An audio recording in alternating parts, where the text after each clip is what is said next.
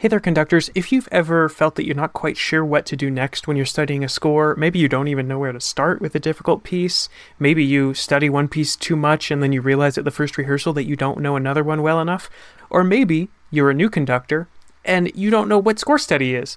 I'm excited to share that I'm finally publishing and sharing my score study checklist. I've been refining this for 12 years now, and I'm so excited to share it.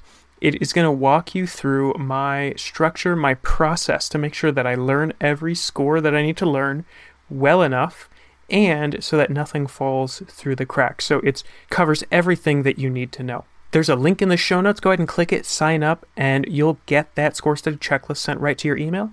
You'll also get access to an 8-minute video of me explaining what each section is and how I use it to organize all the music that I need to learn. It's only 8 minutes, so it's not going to take you a whole hour to learn how to study better, how to put up a process for your score study, and how to make sure that nothing is falling through the cracks. So again, click the link in the show notes, and I hope to see you soon. Now, please enjoy this episode of Podium Time. Okay, welcome to Podium Time. Welcome to another discussion episode. Today we are talking about something that should be happening all over the country this season, and that is looking for and researching master's programs in conducting.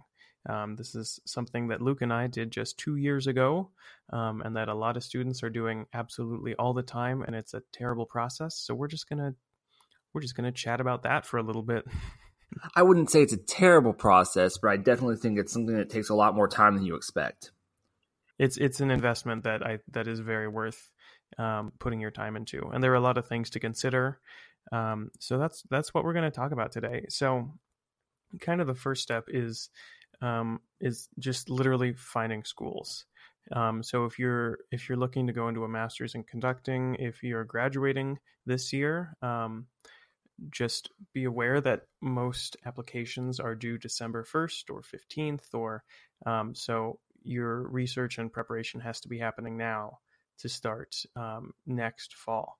A lot of the schools that you can be looking at are, of course, the ones where you know people or ones where you've worked with the professors. That's just a really great place to start. Ones that are near you. I know Luke and I went to Missouri State for my undergrad because my dad taught there, and I had friends there, and I went to their summer strings program. So I knew a lot of the professors, and I was already in there. So that was an easy choice for my undergraduate. My master's, I spent a couple months researching, and I ended up going to a school that I didn't know existed before I started my research. Luke, how did you find Missouri State for your undergrad? Well, I mean, I was from Springfield, so it was kind of the natural decision for me. My teacher, my first music teacher, she graduated from there, and she studied with Dr. Collins, and so I kind of went to Missouri State for my undergrad to study with Dr. Collins. So that's how I got in there. As far as like for my master's program, it was one of those things that actually, since Dr. Quedman had retired, I was a little timid about applying to the program because Dr. Keltz came in my senior year, and I wasn't too sure about him.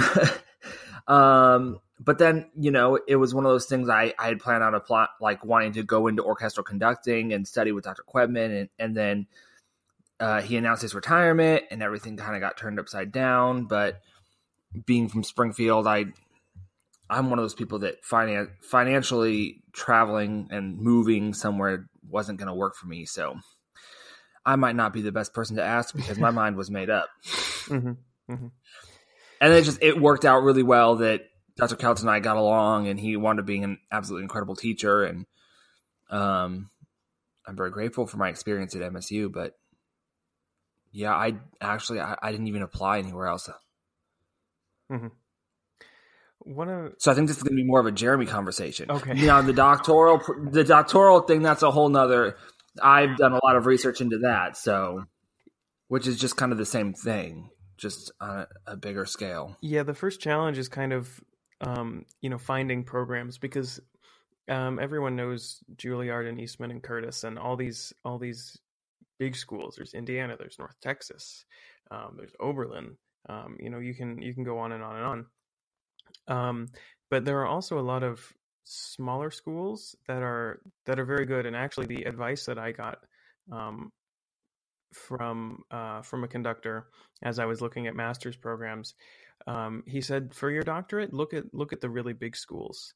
But for your master's, consider finding a smaller school with a good music program, or a school that only accepts a very limited number of students. And that is because at some of the bigger schools, when you're a master's student, there are a bunch of other doctoral students that are that are getting first dibs on the podium time, and that's really one of the most important things, as is obvious, to become a conductor is actually conducting. So I haven't been to any of these big name schools, but um, I followed that advice and I found a school where I was the only conductor, and I know that that really helped a lot, and I was very glad that I did that. This conductor that told me to do this did that, and he was the only conducting student at all. I think he said there were no choir or band conductors, so he ended up in his master's getting as much podium time as three different students, because he happened to be the only one at a good music school that just didn't have a very famous music program. So that's definitely something to consider, is the size of programs that you're looking at. Again, everybody knows about the big schools, but if you can find a friend or find somebody, or visit some of these smaller schools, especially if you're masters, where you won't have the competition for the podium that you will at the bigger schools. I went to Colorado State University for my master's, and I'd like to share the story of just how I found that, because again, like I said, I didn't know that this program existed when I came out here. I was looking at Colorado because I worked with Lawrence Galan, who we interviewed before. I worked with him at Bard, and so did Luke. So I came out actually to look at his program at Lamont. And that program only accepts one student per year. So he has 2 students going. While I was out here visiting that school, I decided to go and visit all the other schools in the area. In Colorado, there are a lot of really good music schools really close to each other. There's DU in Denver, and then about an hour away is CU Boulder. In Boulder, another hour away is Colorado State in Fort Collins, and then University of Northern Colorado in Greeley. So there are a bunch of really good music schools right here. So I went and visited them all, and I had heard of Boulder and I had heard of Lamont, but I had not heard of UNC and I had not heard of CSU. So I ended up visiting all 4 schools and just really connecting with Wes Kenny, with the teacher at CSU. And so I applied and I ended up deciding on that one. And again, that's a school that I did not know even existed when I came out here looking. That kind of brings me to the next point that we wanted to talk about, which is reaching out to professors. I think there's a tendency when we're applying to schools to just kind of throw out applications. And when you're looking for a school, you're looking for performance opportunities, you're looking for the program, the history, the school itself. But I think really what you're looking for is, above all that other stuff, is a mentor for 2 years, or 3 years, or however long your master's or doctorate, whatever degree you're going for. So I think, and Luke and I know we both agree on this, that really what you're looking for is not necessarily the program, it's the teacher that you're going to be working with. That person is going to, look through all the applications, look through the videos. But if you do go to that school, that person is also going to be who you're spending the next 2 years working very closely with and taking lessons with every week.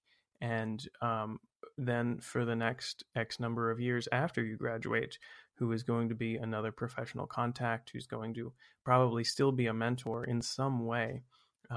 So while you're looking for schools, look for those small ones and then reach out to people. If you can't go and visit them, I was lucky enough to be able to come out and actually go to some rehearsals, and watch the teachers work, sit and have a meeting with them, and really see how we got along, talk with them about their philosophies. This is a really important thing, because again, you want to know that your professional relationship with this teacher is going to be one that is worth, I guess, that is worth the tuition and worth the cost in both money and time and effort. And yeah, so reach out to people, talk to them on the phone or email them back and forth. And if you're trying to get into a school, that's also a much better way to get into it, because then they know who you are, they know you actually reached out, and they have a face and a voice and everything and a personality to put with your resume and your videos. Well, yeah, not just that. I mean, I think visiting the campus, seeing the facilities that you're going to be using, if you can, I think it's so important to watch a rehearsal. If you can go and visit the campus for a day and sit in on an orchestra rehearsal and not just see, you want to meet your potential instructor on a one-on-one basis, yes, but you also want to see how they work with the ensemble as a whole. I think that's really important as well, to kind of see how they work their rehearsals, what kind of personality they have, especially if it's early on in the rehearsal cycle and things might not be going well. It's a really good time to see what kind of personality comes out. And a lot of orchestras have their, videos on YouTube or whatever. Conductors have their website and their bio and everything. So go look them up, do some research and reach out to them. Especially if you like their physical conducting style. That's a good sign. But consider also, if somebody has a very different style, that's a different type of learning that you may get from it. So don't rule somebody out because you don't like the way they look on the podium, because you may still learn a lot, especially if it's contrary to what you've been taught before. Yeah, one of the things in looking for a doctoral program that Dr. Kells told me was that to look for a program that I feel is a good counter program to what I've had, and in that find whatever I feel like maybe I'm still weak at or could use the most benefit from, and pursue a teacher who's really proficient in that. Whether it be, if you're really proficient in the technical side of conducting, but maybe you lack a more artistic element, find somebody who's really artistic in their conducting and go learn from them, because then you're going to be covering a base that you're not really familiar with. Yeah, and that doesn't mean it doesn't mean you're going to look exactly like them, but they're going to teach you things that you haven't been taught yet, and then you can pick and choose. It's kind of like going to a workshop, except you're just there for 2 years, 24/7. You never get to leave. Especially if you have an assistantship. That's a good thing too. Look for financial aid. Consider state schools. Again, don't only go for those big name schools, because there's also going to be a lot of competition for money. They have a lot of money usually, but there's also a lot of competition for those scholarships and grants and assistantships.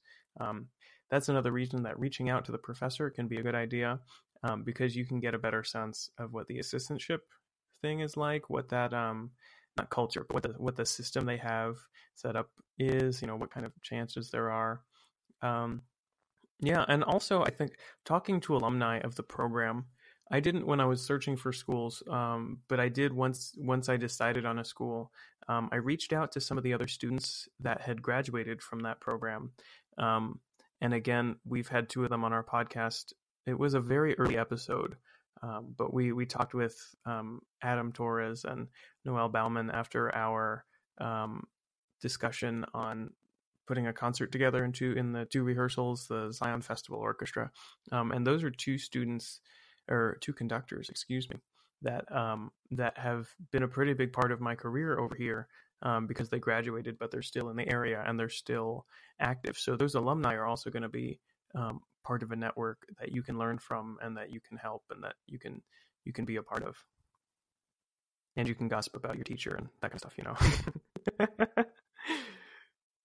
Not gossip, but you can share. You can share jokes. Share the tea. Yes. Share some tea. I've got coffee. I don't have tea right now. I have coffee, but I always have some tea. Good. Like always, all the time? Well, I mean, if you ask, I probably have something else, Bill. Yeah, so we've talked about, finding programs, talking with professors, talking with alumni.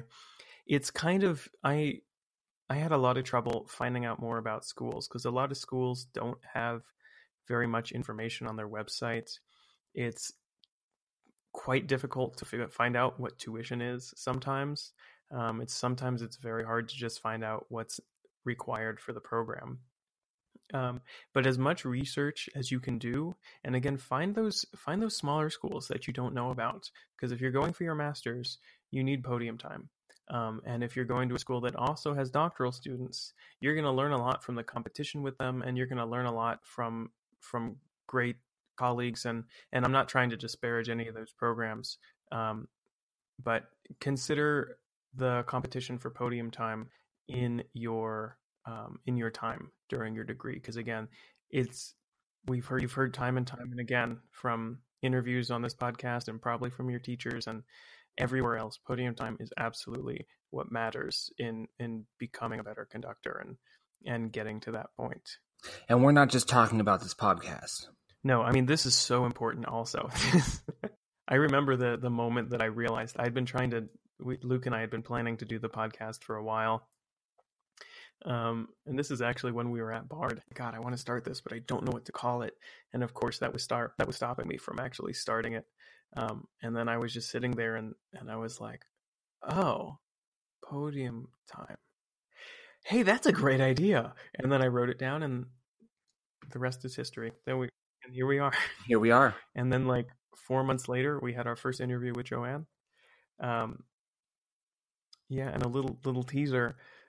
Yesterday we had another interview with Joanne, so look forward to that coming out next week. 2 weeks, 3 weeks, in some number of weeks. I'm not doing the math right in my head. One thing that I forgot to mention earlier for finding those master's and doctoral and other programs, there is a book that you may have at your school's library. I was trying to find the title of it right before we recorded, but it's very difficult to find because it's not the most popular book. It is something like a catalog of music schools in North America and Canada, and it's literally a catalog of music schools in North America and Canada. One of the really nice features, and I'll find the book and we'll put it in the show notes. It didn't help me find this program, but it's a good way to go and look at programs because they're organized by state. Or you can have them organized by literally the degree. So there's a section of the book you can find PhDs in conducting, and then you can find in a separate area DMAs in conducting. It's that specific that it actually makes that distinction. And then it'll list every single program in the US and Canada. So that's a great resource that I couldn't find. So I need to go back and do some research. The last time I tried to find this book for somebody, I had to call my old library and tell the student worker where it was in the library and what it looks like so that they could walk over the shelf and try to find it for me, just so I could find out what the exact title is. I need to just write it down or buy the book. Yeah, because I know you sent me the portion about the doctoral programs. That's been very helpful. Yeah. I took pictures of those, just a list of every doctoral conducting program in the US and Canada. And I guess I don't know if I'm allowed to post that because it's like a book you have to buy. We'll see. Maybe reach out to me and I can send you the pictures if you're interested. Reach out if you'd like that list of doctoral programs. Because I was also looking at those for a while. Any other comments, Luke? I think we talked about a lot in this episode, and coming up, we're going to be talking about how to apply for those schools once you find them. Some tips for putting your videos together, some tips for applications, all that nice stuff. I think we're good. Cool. I'm happy. All right. Well, until next time. Until next time, which is going to be, I guess, next week. Since we're doing every week, I'm excited for this every week. Yeah. All right. Thank you for listening.